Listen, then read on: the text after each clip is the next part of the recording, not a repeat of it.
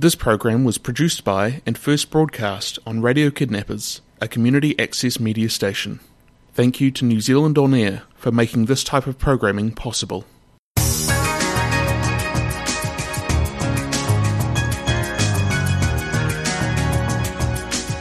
Hello, yes, this is Silence in Literacy. Silence in Literacy! Silence in the literacy, please. I feel like you almost screwed up saying literacy. I there. did. Yeah. I did, absolutely.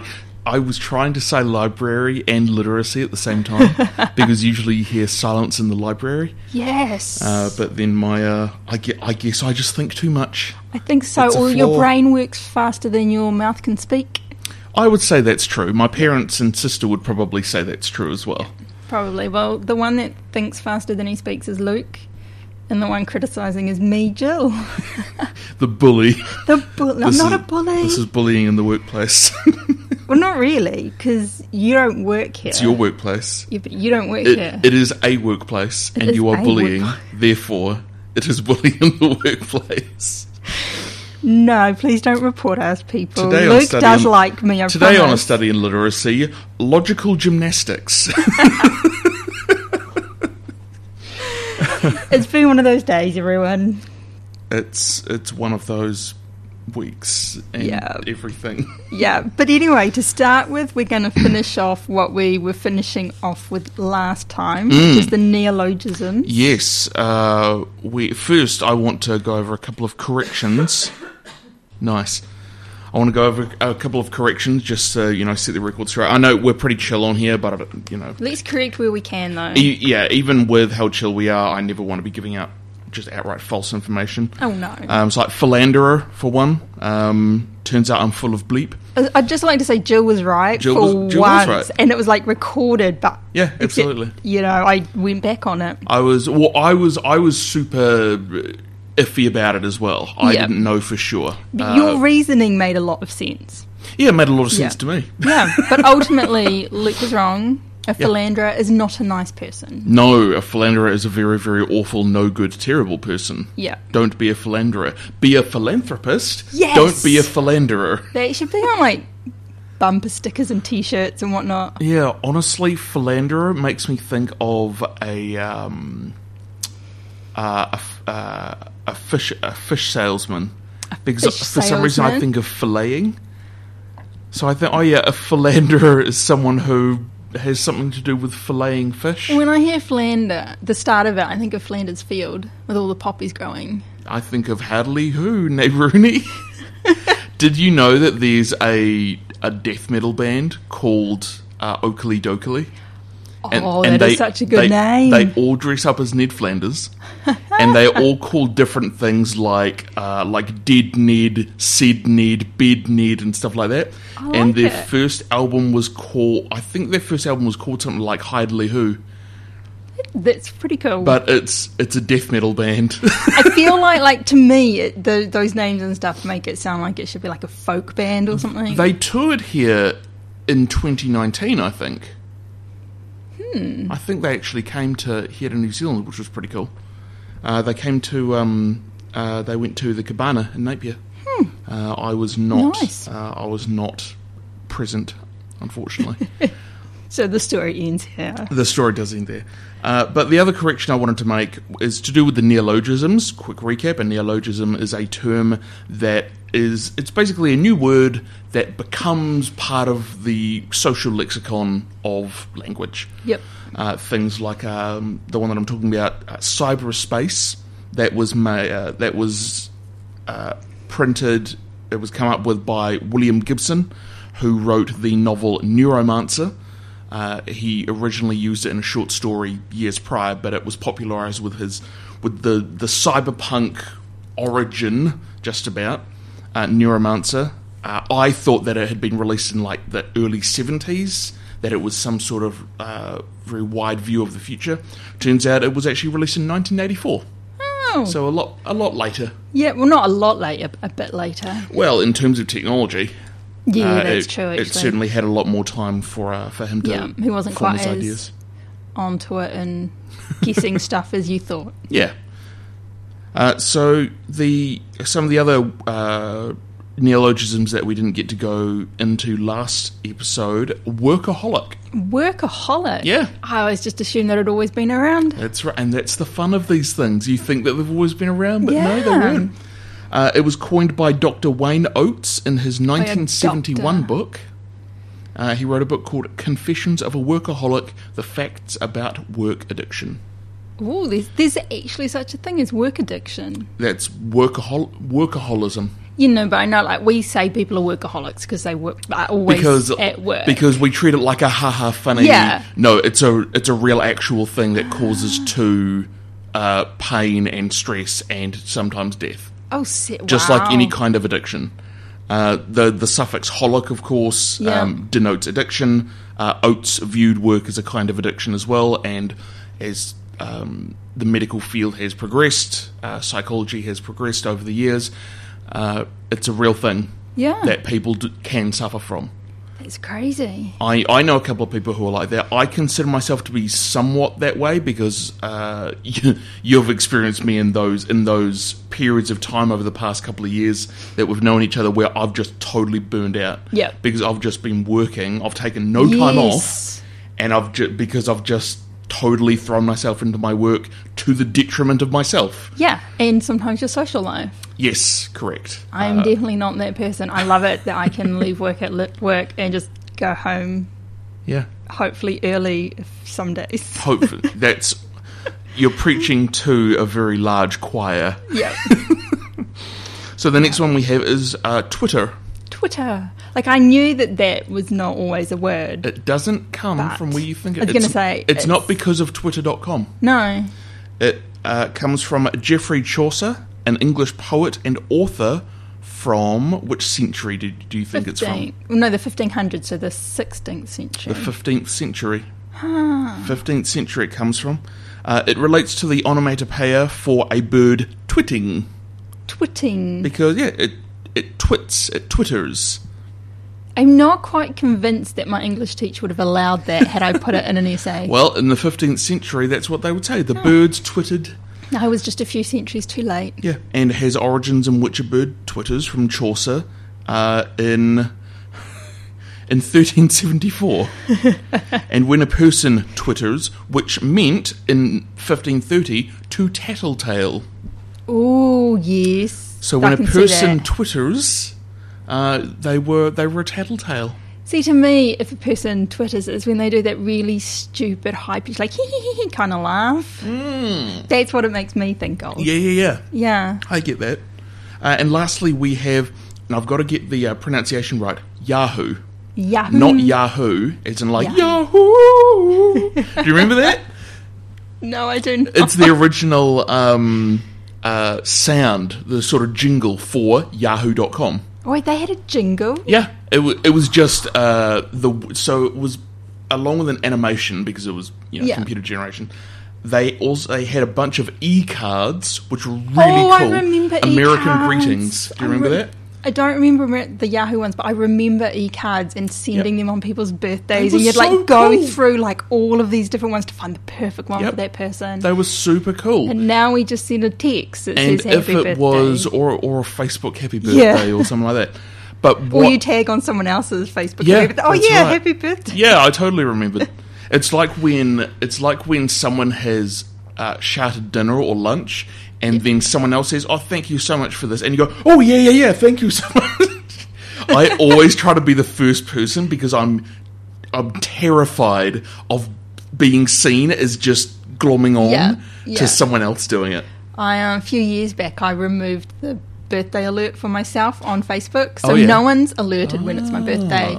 And the amount of people the first year, they were like, "Oh my god, Facebook didn't tell me it was your birthday, so I didn't know. I didn't happy birthday you." And it's like, that wasn't Facebook, that was me, because I was curious as to how many of you actually knew when it was.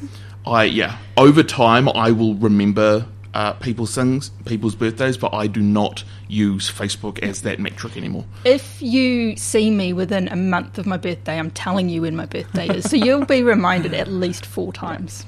I went to great trouble a couple of months ago, I think, just piling birthday dates into my phone calendar. Yours being one of them. Yes. Just so that, because I think I missed it.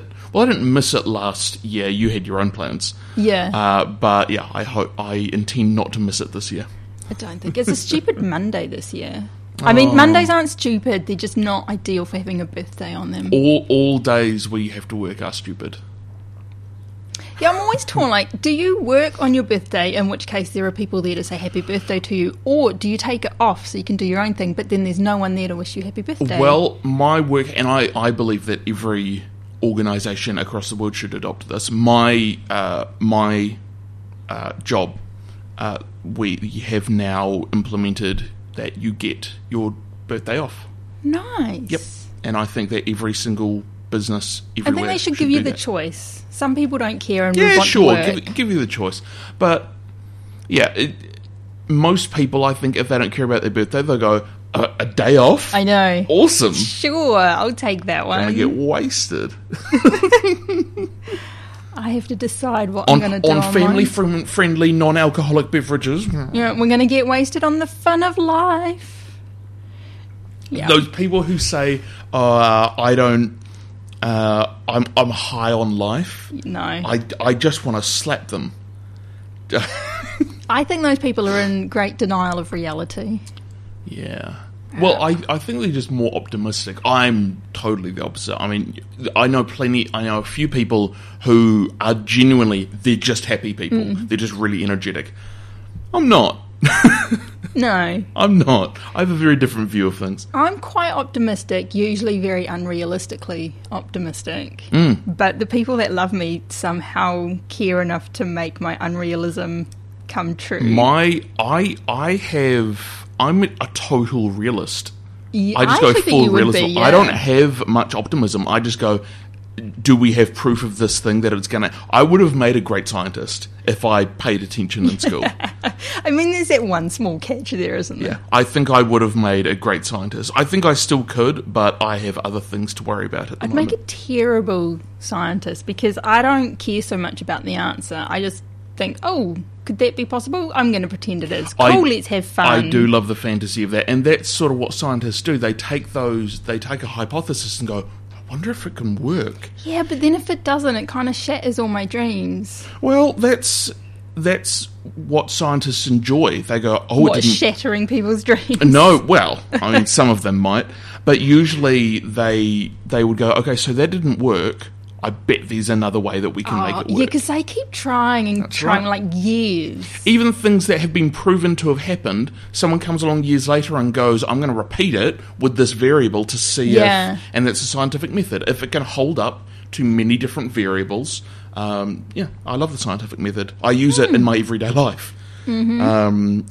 To my detriment. You might need to add just a smidge of unrealistic optimism in. Isn't like one little tiny part a week maybe go, let's just randomly dream. That's what my friends are for. They are the optimism that I inject into my veins of life.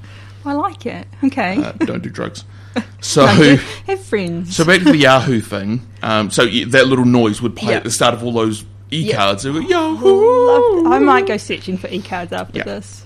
So for anyone who has read the 1726 satirical fantasy by Jonathan Swift, do you know which book I'm talking about?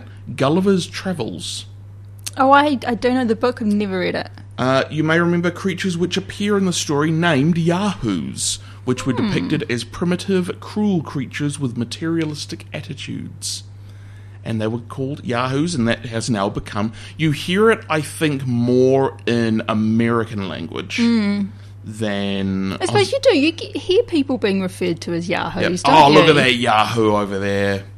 I don't know if I'd necessarily have said that I would associate the word with materialistic people, but I do with the young, stupid people. Yeah, I would associate... I've never used the term until today. I've never used it in this context. But I would, if I were to use it, I would associate it with, when I think of it in this, I go, someone who's being really ridiculous and crazy and running around. A bit reckless. Oh, those Yahoos. Yeah.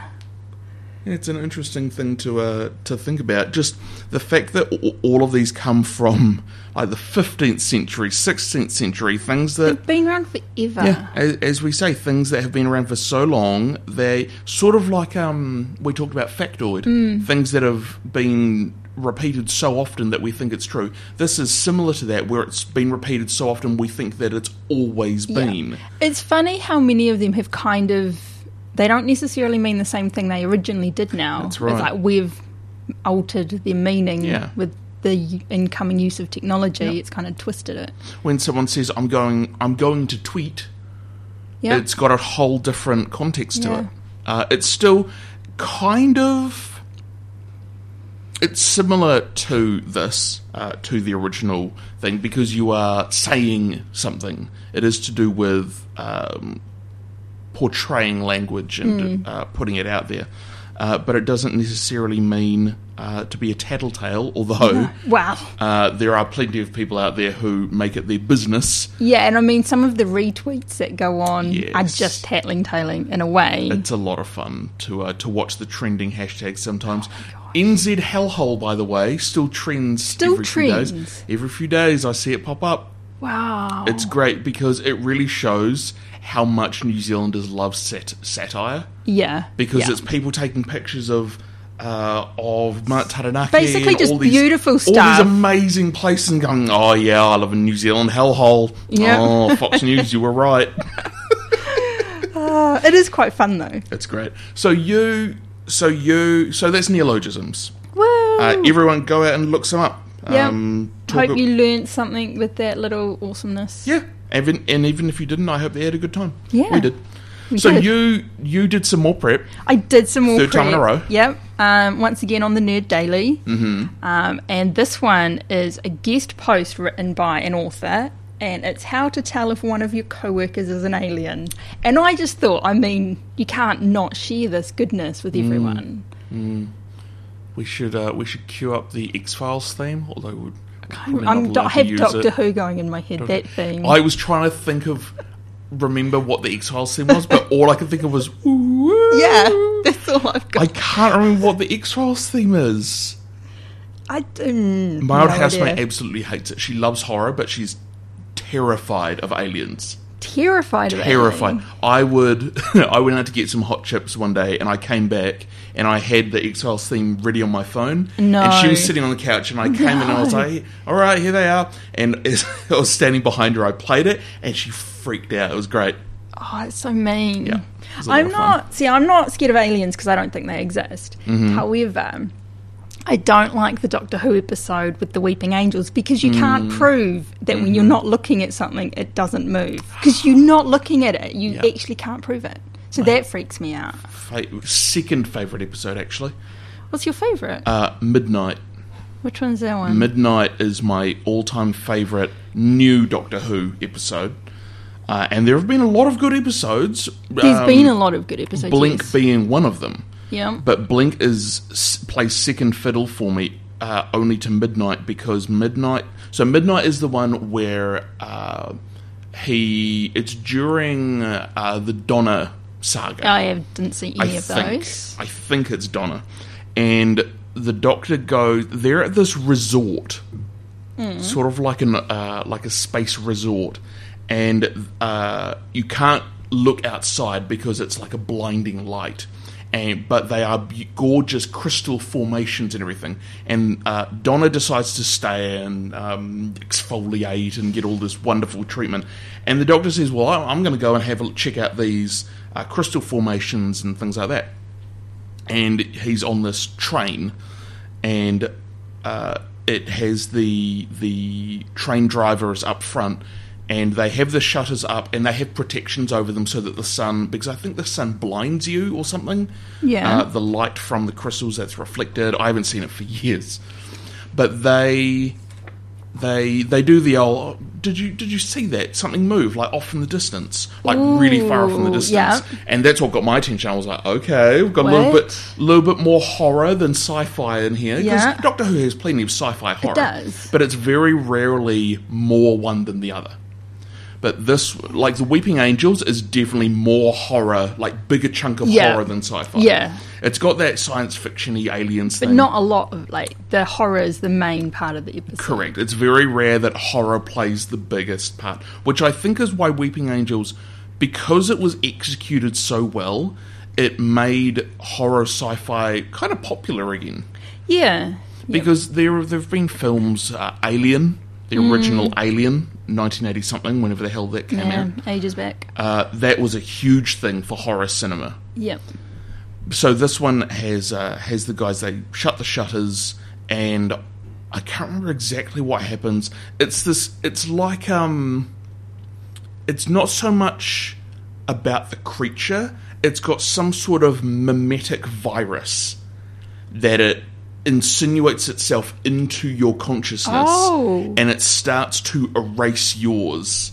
That's intriguing. And swap itself from its form into yours.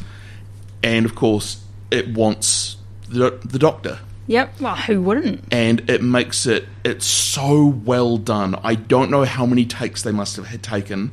It solidifies Tennant as one of my top actors of all time, because he does this great job of, he's the Doctor, but he's afraid. Ooh. He's actually run into something that because he's not normally he's just like, whatever, I can handle it. That he's trying to, quote unquote, fight this thing, but he doesn't know how. He has no idea. And how do you fight something that's in you? That's right. And so it's got a lot of psychological horror. Yeah. That's a big part of it, where the passengers on the train has stopped. It's been forced to a stop. Someone, I think, gets desperate or something and opens the door, and the thing, whatever it is, gets in. And it starts to infect people. And the scary part about it, which is why the acting was so cool to watch, is that it was mimicking speech. And then as it keeps doing it, there's one of the people who's been sort of possessed, and they keep copying one other person, and everyone's freaking out like, stop copying me.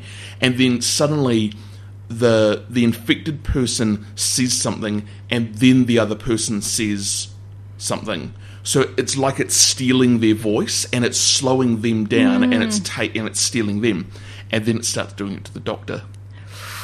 And he's already said, "Oh yeah, I'm the Doctor. Like, I'm super smart. I'm so great. I can stop everything." And everyone on the train is freaking out. They have no idea what's going on, and it's very clearly affecting him. And they start saying, "Get rid of him. He brought it here." And so he's about to be tossed out, where he's gonna die from the crazy radiation outside. And I can't remember exactly how it ends, but amazing episode. Doctor Who, midnight, go watch it. It's so good. I love it. I have not watched any Donna episodes other than the one where she runs away from her wedding, because I don't like Catherine Tate. Oh, interesting. All. And I know, like, every time someone tells me about this amazing sounding Doctor Who episode, I'm like, yeah, but it's a Donna one. Donna in it. I haven't seen it, and it's painful to try and watch it. Much like everyone on the planet, I loved Billie Piper and Martha. Oh, Martha was so good. I was hoping they were going to do a Unit spin-off. That's what I was hoping for. And I thought that they would, and then Torchwood had theirs, and I was like, well, surely if Torchwood's there's got to be a Unit one. Kyla has a super cool story about Martha as a companion, but I'll let her tell it when she comes and joins us next time. Yeah. I liked Amy Pond. Yeah, well. She was brilliant. Karen, is it Gillan? I think it's Gillan. Fantastic actress. Clara was probably my favourite all time. I think she was the quirkiest. Yeah, I liked her. She was a sort of, in terms of personality, she was the most childlike, I think, but was also very intelligent, and she was most Doctor-like. I feel like she gave the Doctor a good run for his money as well. And, like, because she was so unpredictable, you didn't quite know what was going to happen. That's what was fun about it. And because she would outsmart him sometimes, and he would go, how did you think of that? I should have thought of that. Why didn't I think of that? Yeah. I do love River Song as well. Yes. She was always very, very whenever well I saw that she's going to be on an episode, I'd be like, oh, yay! She was always in the spotlight for the trailer for the episode. Yeah. They would show a brief flash and have a little line from her, and that would immediately skyrocket the ratings of the episode. Yeah. I should probably read some Doctor Who fan fiction or something. Kyla has written some. Yeah, I was going to say, because I remember Kyla talking about it, and it's just, I keep thinking, oh, yes, look that up, and then I never do. The mild spoiler for Kyla's story is that Martha is the least popular companion of the new Doctor Who. Everyone absolutely hated, not absolutely, but she was the least liked. Why was she so unpopular? I think it's because she was written as sort of like a pining character. She wanted to be with the Doctor, but it was right after Rose, and there was that whole thing. It was sort of like a triangle. And like, no one was going to replace the Rose. complaint was that Martha's character, because I'm not going to say the actress, because she's just doing what she was... She played the part well. She was just... Yeah, and that's where I thought she performed well. She was a great actress and acted very, very well. But one of the major complaints was that she was too whiny. It would have been written that way, surely. And that it was written that way, which, again, it doesn't reflect on the actress, it reflects on the writing. Yes, but people sometimes don't seem to be able to separate the actor with the part. But, Kyla was able to do something with that. Make her a little bit more loved. In terms of fan fiction. But anyway, so coming off that absolute tangent. It was a good tangent. What have you got? So, as I think I said before, how to tell if one of your co-workers is an alien. The post was by author C.K. McDonnell. I think it's Donnell or Donnell? Maybe McDonnell? It's Irish, anyway. He is McDonnell. Former stand-up comedian. He's written some TV show stuff, and he's now become an author as of 2016. So I thought I'd read this in his words because they are quite funny, and me trying to paraphrase it would not be quite as good. Can you do an Irish voice? No. Please? No. I thought I could do a Scottish one, and then my Scottish friend said, what the hell is that? And I was like, apparently it's not a Scottish accent. I played because we talked about Neuromancer, we mentioned Neuromancer last episode. A friend of mine is hugely into Neuromancer and Cyberpunk, and I sent him the timestamp of the bit where we mention it, and he said, your co-host sounds like she rides a kangaroo to work. I'm not Australian, I promise. He's American. So there's plenty of comedy in there. He knows that. It's quite fun. Thanks, mate. I'm mate. I'm considered the Hobbit in our online friendship. Yeah. I live in the Shire.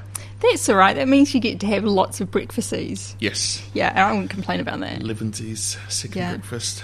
Afternoon I'm tea. pretty sure they don't eat as much in the afternoon and evening as they do in the morning. Which fits me, because I eat breakfast, then like another snack, and then morning tea, then another snack, and then a snack, then lunch, and then it's like, till dinner I'm fine. Yeah? Well, I do snack in the afternoon as well. I finally cracked open my peanut satay sauce last week. Absolutely amazing. Cernay sauces, go buy some. We're not sponsored, but they're really good. Just go for it. So anyway, here is his introduction. It's the age-old question people have been asking themselves for years. Is my colleague an advanced scout from an extraterrestrial race, or is it just a bit weird? It's always tricky, as it's easy to misconstrue innocent character traits as signs that they are hatching nefarious plans to eat everyone's brains, impregnate them with eggs, enslave us and make us build pyramids. Well, don't worry, we have you covered. Here are some simple series of questions to address once and for all if Keith from Accounts is a monster in a skin suit or just a guy who enjoys wacky neckwear to an unhealthy degree. I really don't know where this guy works, but it sounds intriguing. That's oddly specific. Yeah, it really is. So number one, first question, how happy are they? If the subject comes into work on a Monday morning and seems genuinely cheerful, this is a bad sign. Humans have an inherent understanding that whatever job they have is a punishment visited upon them for something awful they did in a past life. Someone apparently enjoying it is grounds for suspicion. It is, however, worth checking if they smell of booze or are stealing from the company, as those are also two possible alternative explanations. Stealing from the company makes you happy. I don't think it would make me happy. I think it would make me really sketching, going, oh my god, will they know, do they know? Yeah.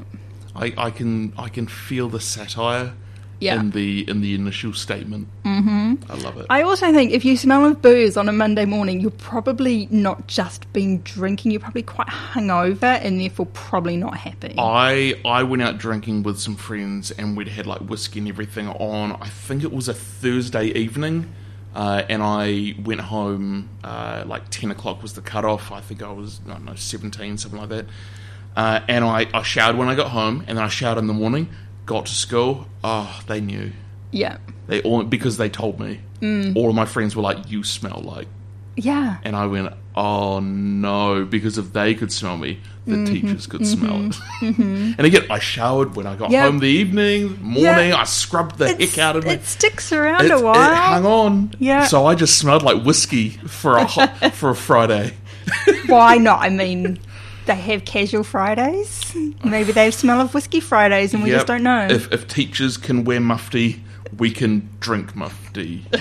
I don't know where I was going with that. No point in that one. So what's question 2? So question 2, to tell if your co-worker is an alien. How good are their senses? While aliens may look like us, they are highly unlikely to share the same senses as us. One definite telltale sign is, does the subject use a microwave in the kitchen to heat up fish? If they do, they are 100% not only an alien, but also definitely from a hostile culture. Oh, no. You are well within your rights to terminate them, or at the very least, steal their stapler. Another clue is if they drink the coffee provided and say things like, that's as good as anything available in a shop. Here's a question. When he says terminate, what does that mean? Fire them or fire at them? Well, when you hear question 5, I think it might mean terminate, not just fire. Okay. I can agree with anyone who microwaves fish, period. Yeah, I think... There's something wrong with you. I mean, I microwave fish, but I do it at home. Yeah. I don't. Right. I wouldn't do it at work. And I mean, opening a can of fish to put on your heated up rice from the microwave is smelly enough. Have you heard of that? I think it's a Swedish delicacy. It's that fish in a can where it's... I don't know if it's a rumour or just one of those factoids where it's apparently illegal to open it in the open air. I have a Swedish friend and I'm really tempted to text her and find out. I keep thinking of Simon to ask him about it. It's Danish or Dutch or Swedish. It's probably one of those things that if it is, no one actually knows because it's one of those laws that has been buried. Yeah. So, anyway, it's a Scandinavian thing where it's so foul, the smell is so awful that to prepare it, the tin of it is opened underwater. Oh, wow. And then they transfer it because it smells so awful. But apparently it is absolutely delicious. And say, who cans the stuff in the first place? Surely your factory must just be horrible. Yeah. But it's just how the fish smells. And it is a fish. What sort of fish is it? I can't remember. I'd have to look it up. A half fact there, I'm Luke. sure it would auto-complete for you if you just typed in really stinky fish from Scandinavia. Yeah, I did figure it out. Yeah. All right, so number 3 for how to tell if your coworker is an alien. What's their attitude to business speak? 90% of all business terminology has actually been introduced as a device to alert staff to the presence of alien intruders. So when management says something like, I think we need to drill down to the core deliverables to make sure we're providing a 360-degree synergetic experience for the customer. The core deliverables. Yeah.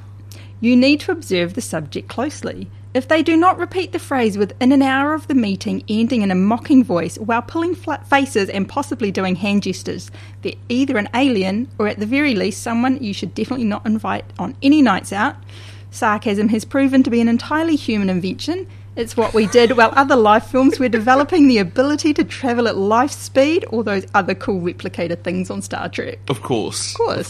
We got sarcasm down. We allow the aliens to develop light speed. Yeah, because we were busy doing sarcasm. We are such a generous species. We are, actually. And I mean, looking at this, we're letting quite a few of them hang out and work in our workplaces as well. Number 4. How is their chit-chat? Are they able to fully engage in the general office banter? Watch out for unusual questions such as, hey guys, I don't know about anyone else, but I feel like I'm just so full of organs. Do we really need them all? Also, when politics comes up, do they ever say anything like, I know, this government is a joke. How would we all feel about being governed by somebody from a far, far away, but who would renationalise the railways so we can all get a seat in the morning?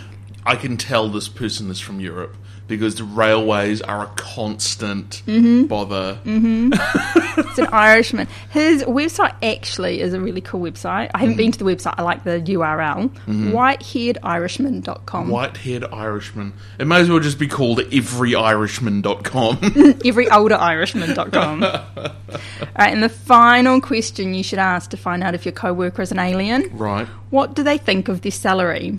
A final, very easy test to carry out is to bring up the subject of a pay rise. I'm such an idiot. I mean, what does salary have to do with this? You were thinking the vegetable? Yes.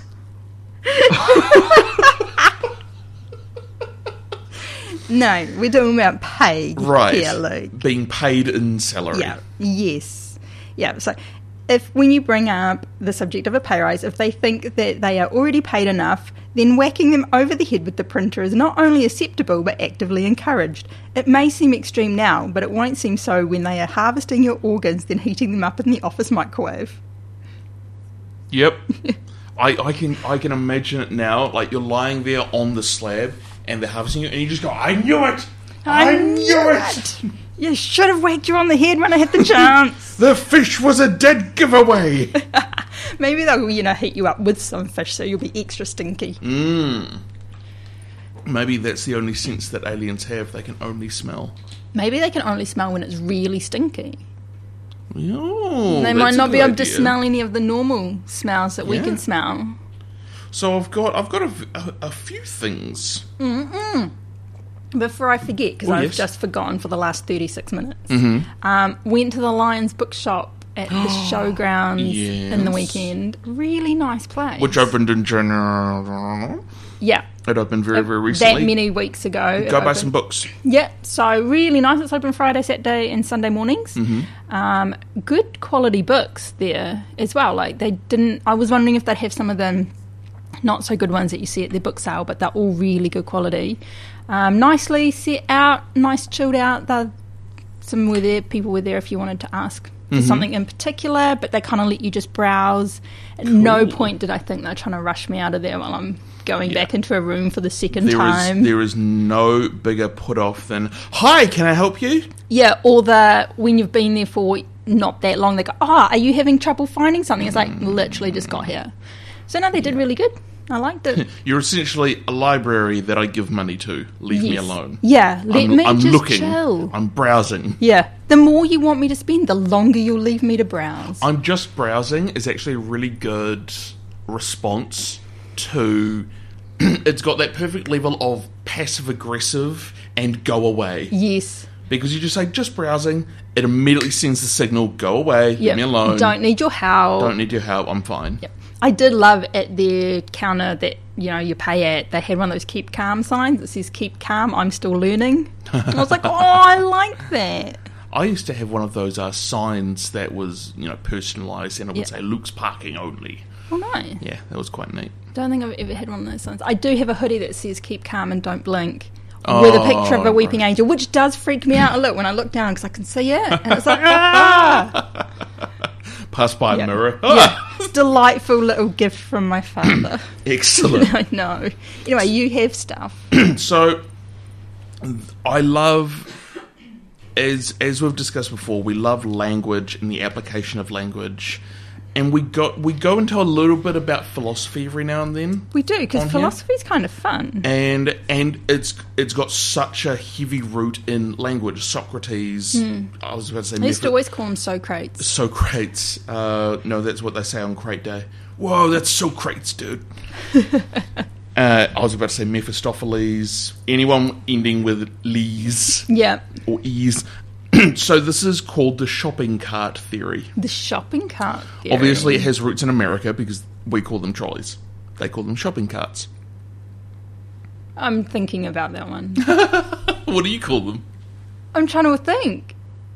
I don't know. That's something interesting, actually, about our slang, Australians as well. Anything that ends with ed, it means that you're really drunk.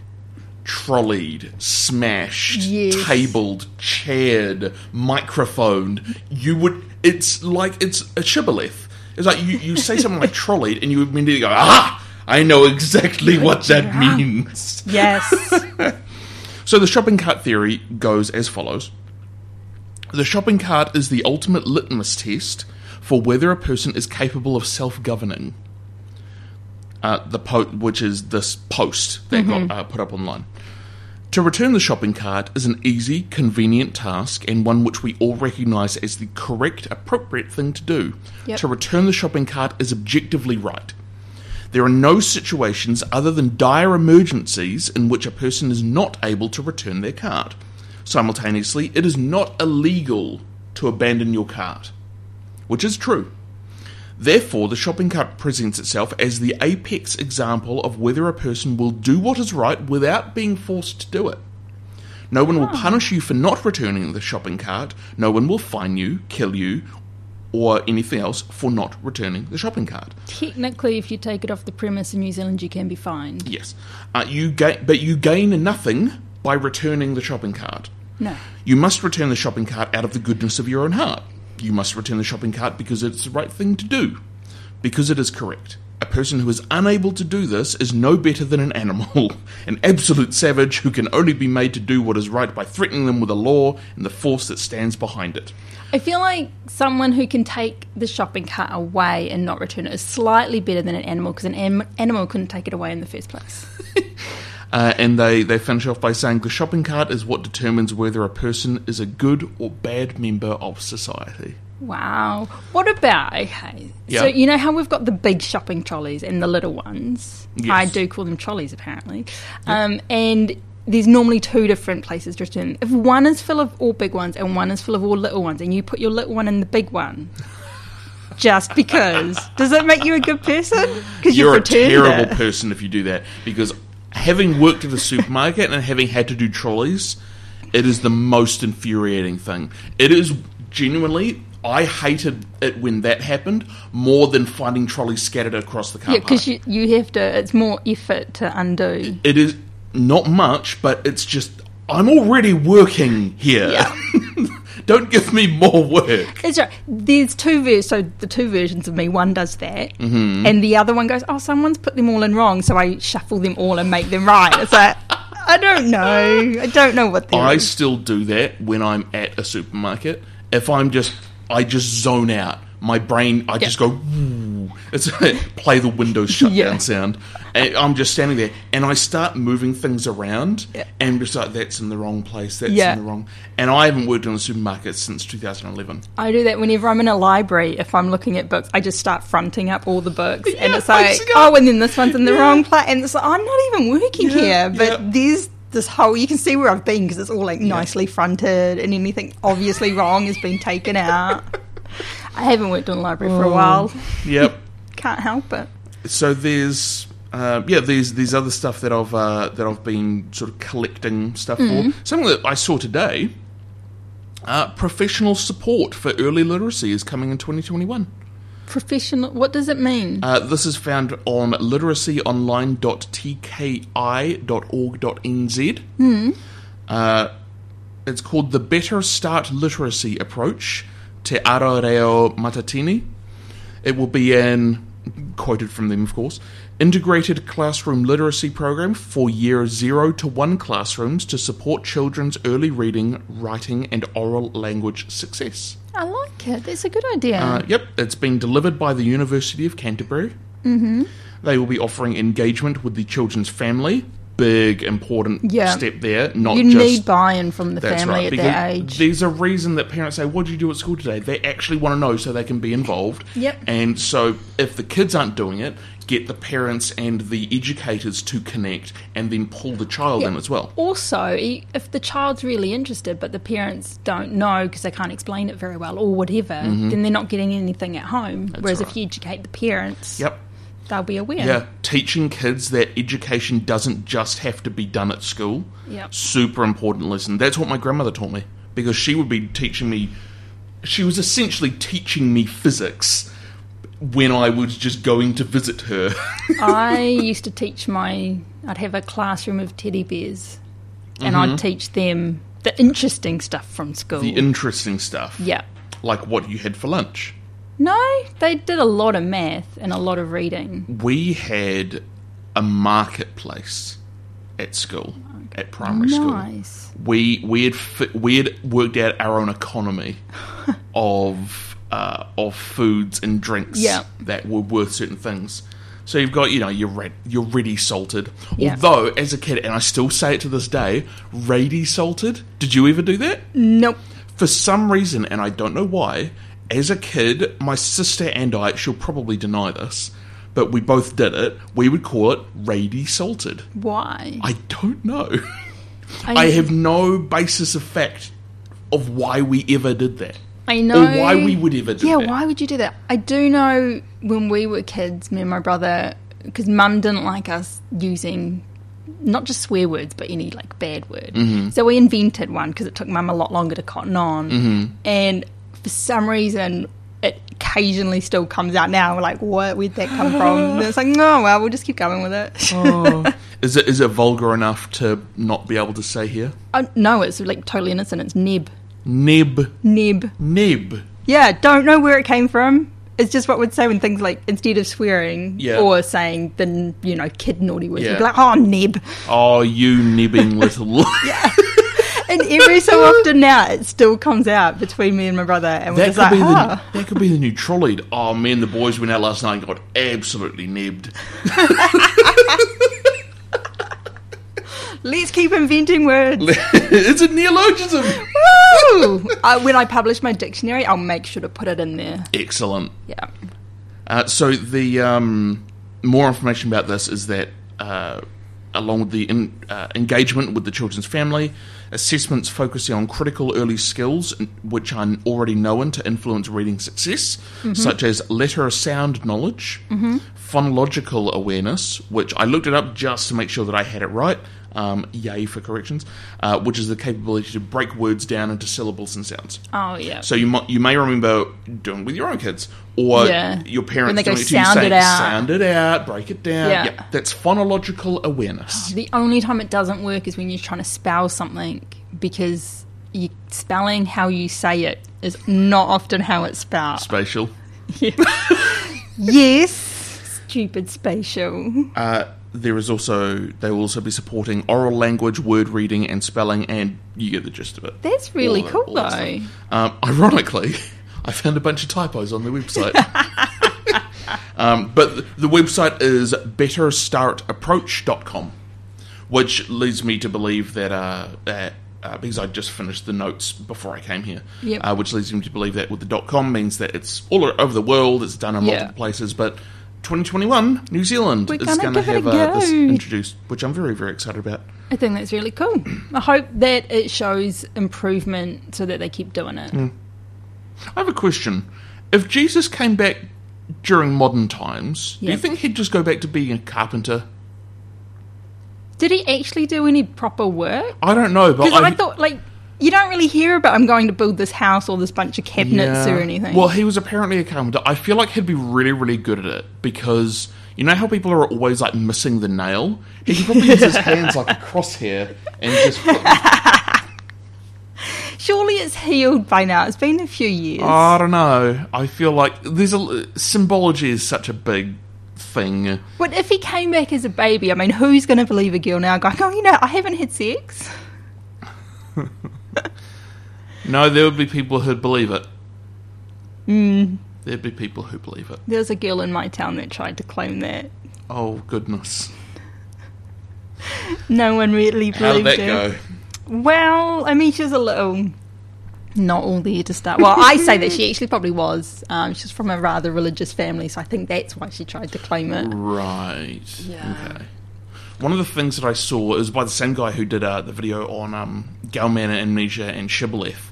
He talked about The Network. The Network. Super interesting video. The Network on YouTube, look up The Network, Matt Colville. What is The Network referring to? This is talking about... so you know how there's always... You go, there always seems to be someone playing this. Yep. There's always people watching this. Big Bang Theory. There are so many people that say it's the worst show, it's abhorrent. Yeah, but you can't turn it off when it starts. But even though they say it's the worst show ever, no one watches it, you would think that the existence of a very large group of people who do watch it would negate that claim. Yeah. So he talked about, because his channel very much deals in gaming, everyone must know by now, World of Warcraft. Yeah. So you think, okay, so you and 9 of your friends, there's 10 of you going to play World of Warcraft together. I'm impressed I have 10 friends. But then you and 2 of your friends, 3 of you, decide, there's this other massive multiplayer online role-playing game that's really good, and we're going to go and play that. And so there's 3 of you now that are playing that. But now you're like, well, we still want to play with our friends. And so you go to your friends and they say, nah, we're fine. We've already invested in this. And so that means that now if you want to play with your 7 friends... You have to go back. You have to go to them because there's more of them. And it's just a great video exploring that. So by that time, if you could swish another 3 over your way, it would be 6 to 4. Then they would bring them to... Absolutely correct. And that I believe... Does actually make kind of sense. It's what I believe is the theory behind The Network, because it's networks of people. I was going to say, I don't know if I'd agree with it from my experience, because I normally find there's kind of like the de facto leader of every group, and if that one person, whichever one that's doing, that's where the majority of people go. So if you could get that one person to leave World of Warcraft and come over, then everyone else would just and that's sort of how it goes with things such as Big Bang Theory. There's so many people watching it. At this point, you're not going to stop. You're not going to tank that show. You're not. No. There's so many people playing now, World of Warcraft as well. There's so many people playing that, and there's so many people watching Big Bang Theory, that you would need to get an absurd amount of people to come and watch something else. Yep. It's an interesting video. He puts it much more eloquently than I. It's an interesting thing to look at, to talk about as well. People, statistics is something that a few friends of mine have studied, because they do find it very interesting. I like statistics. Ratios and statistics. It certainly makes life interesting if you've studied statistics, when you see people go, this poll says blah, blah, blah, and it's like, actually, it could be saying this. One of the things that I'm very switched on to now, or at least I hope I am, because marketing is tricky. There are many Poles that live in Poland, but there are also Poles... There are many Poles on the road as well. Or footpaths, really. There are Poles with votes, and 70% of people say this and that. But have you seen where they do that visual trick where, like, one is purple, one is yellow, and they make the 49% really tall, and just a little bit shorter than the 51 to make it look... in that sort of case, it's fine. But I've seen many polls that are, 23% of people said this, and it's really high up, and the 87% say this, and it's only just a little bit taller than the 23%, and I go, you my the greatest example I know is one of my old workplaces, I won't name which one, on the staff satisfaction survey. They released that only 7% were greatly dissatisfied with their job and the employer. And I thought, and everyone's like, oh my God, I didn't know that many people were happy. It's like, you're all forgetting the just dissatisfied column. Yes. They assumed, because of the way it was written, and it turned out, I think it was like 57% were dissatisfied, which is why they didn't say so many were happy. It's like, you guys are good statisticians, I'll give you that. Yes. They knew how You just have to present it in the right way. Language and visuals are tricky things. Yep. If the right people with the if the right data gets into the wrong hands, you can do all sorts of stuff. But it's interesting to look at this stuff, to think about it. It is. And to just check wording when you see something and think, if you think that's too good to be true or too good to believe kind of thing, or wow, didn't expect that. Yeah. Double check wording. Look at stuff a bit closer. Yeah. Last example, vaping versus smoking. People say, vaping is healthier. No. They haven't done the studies. It's less unhealthy than smoking. And it's not also, healthier. No. And there's also less long-term effects studies because it hasn't been around a long time. But it doesn't mean that it's healthier, because that's the magic of language. They say healthier and you immediately associate that with being healthy. It's not quite that. It's very different. Anyway, that's all we've got time for today. Stay aware, everyone. And, go and look up Neologisms. Go and look up the network. Go have some fun, and we'll see you same time, same place next week on A Study in Literacy. We'll see you then.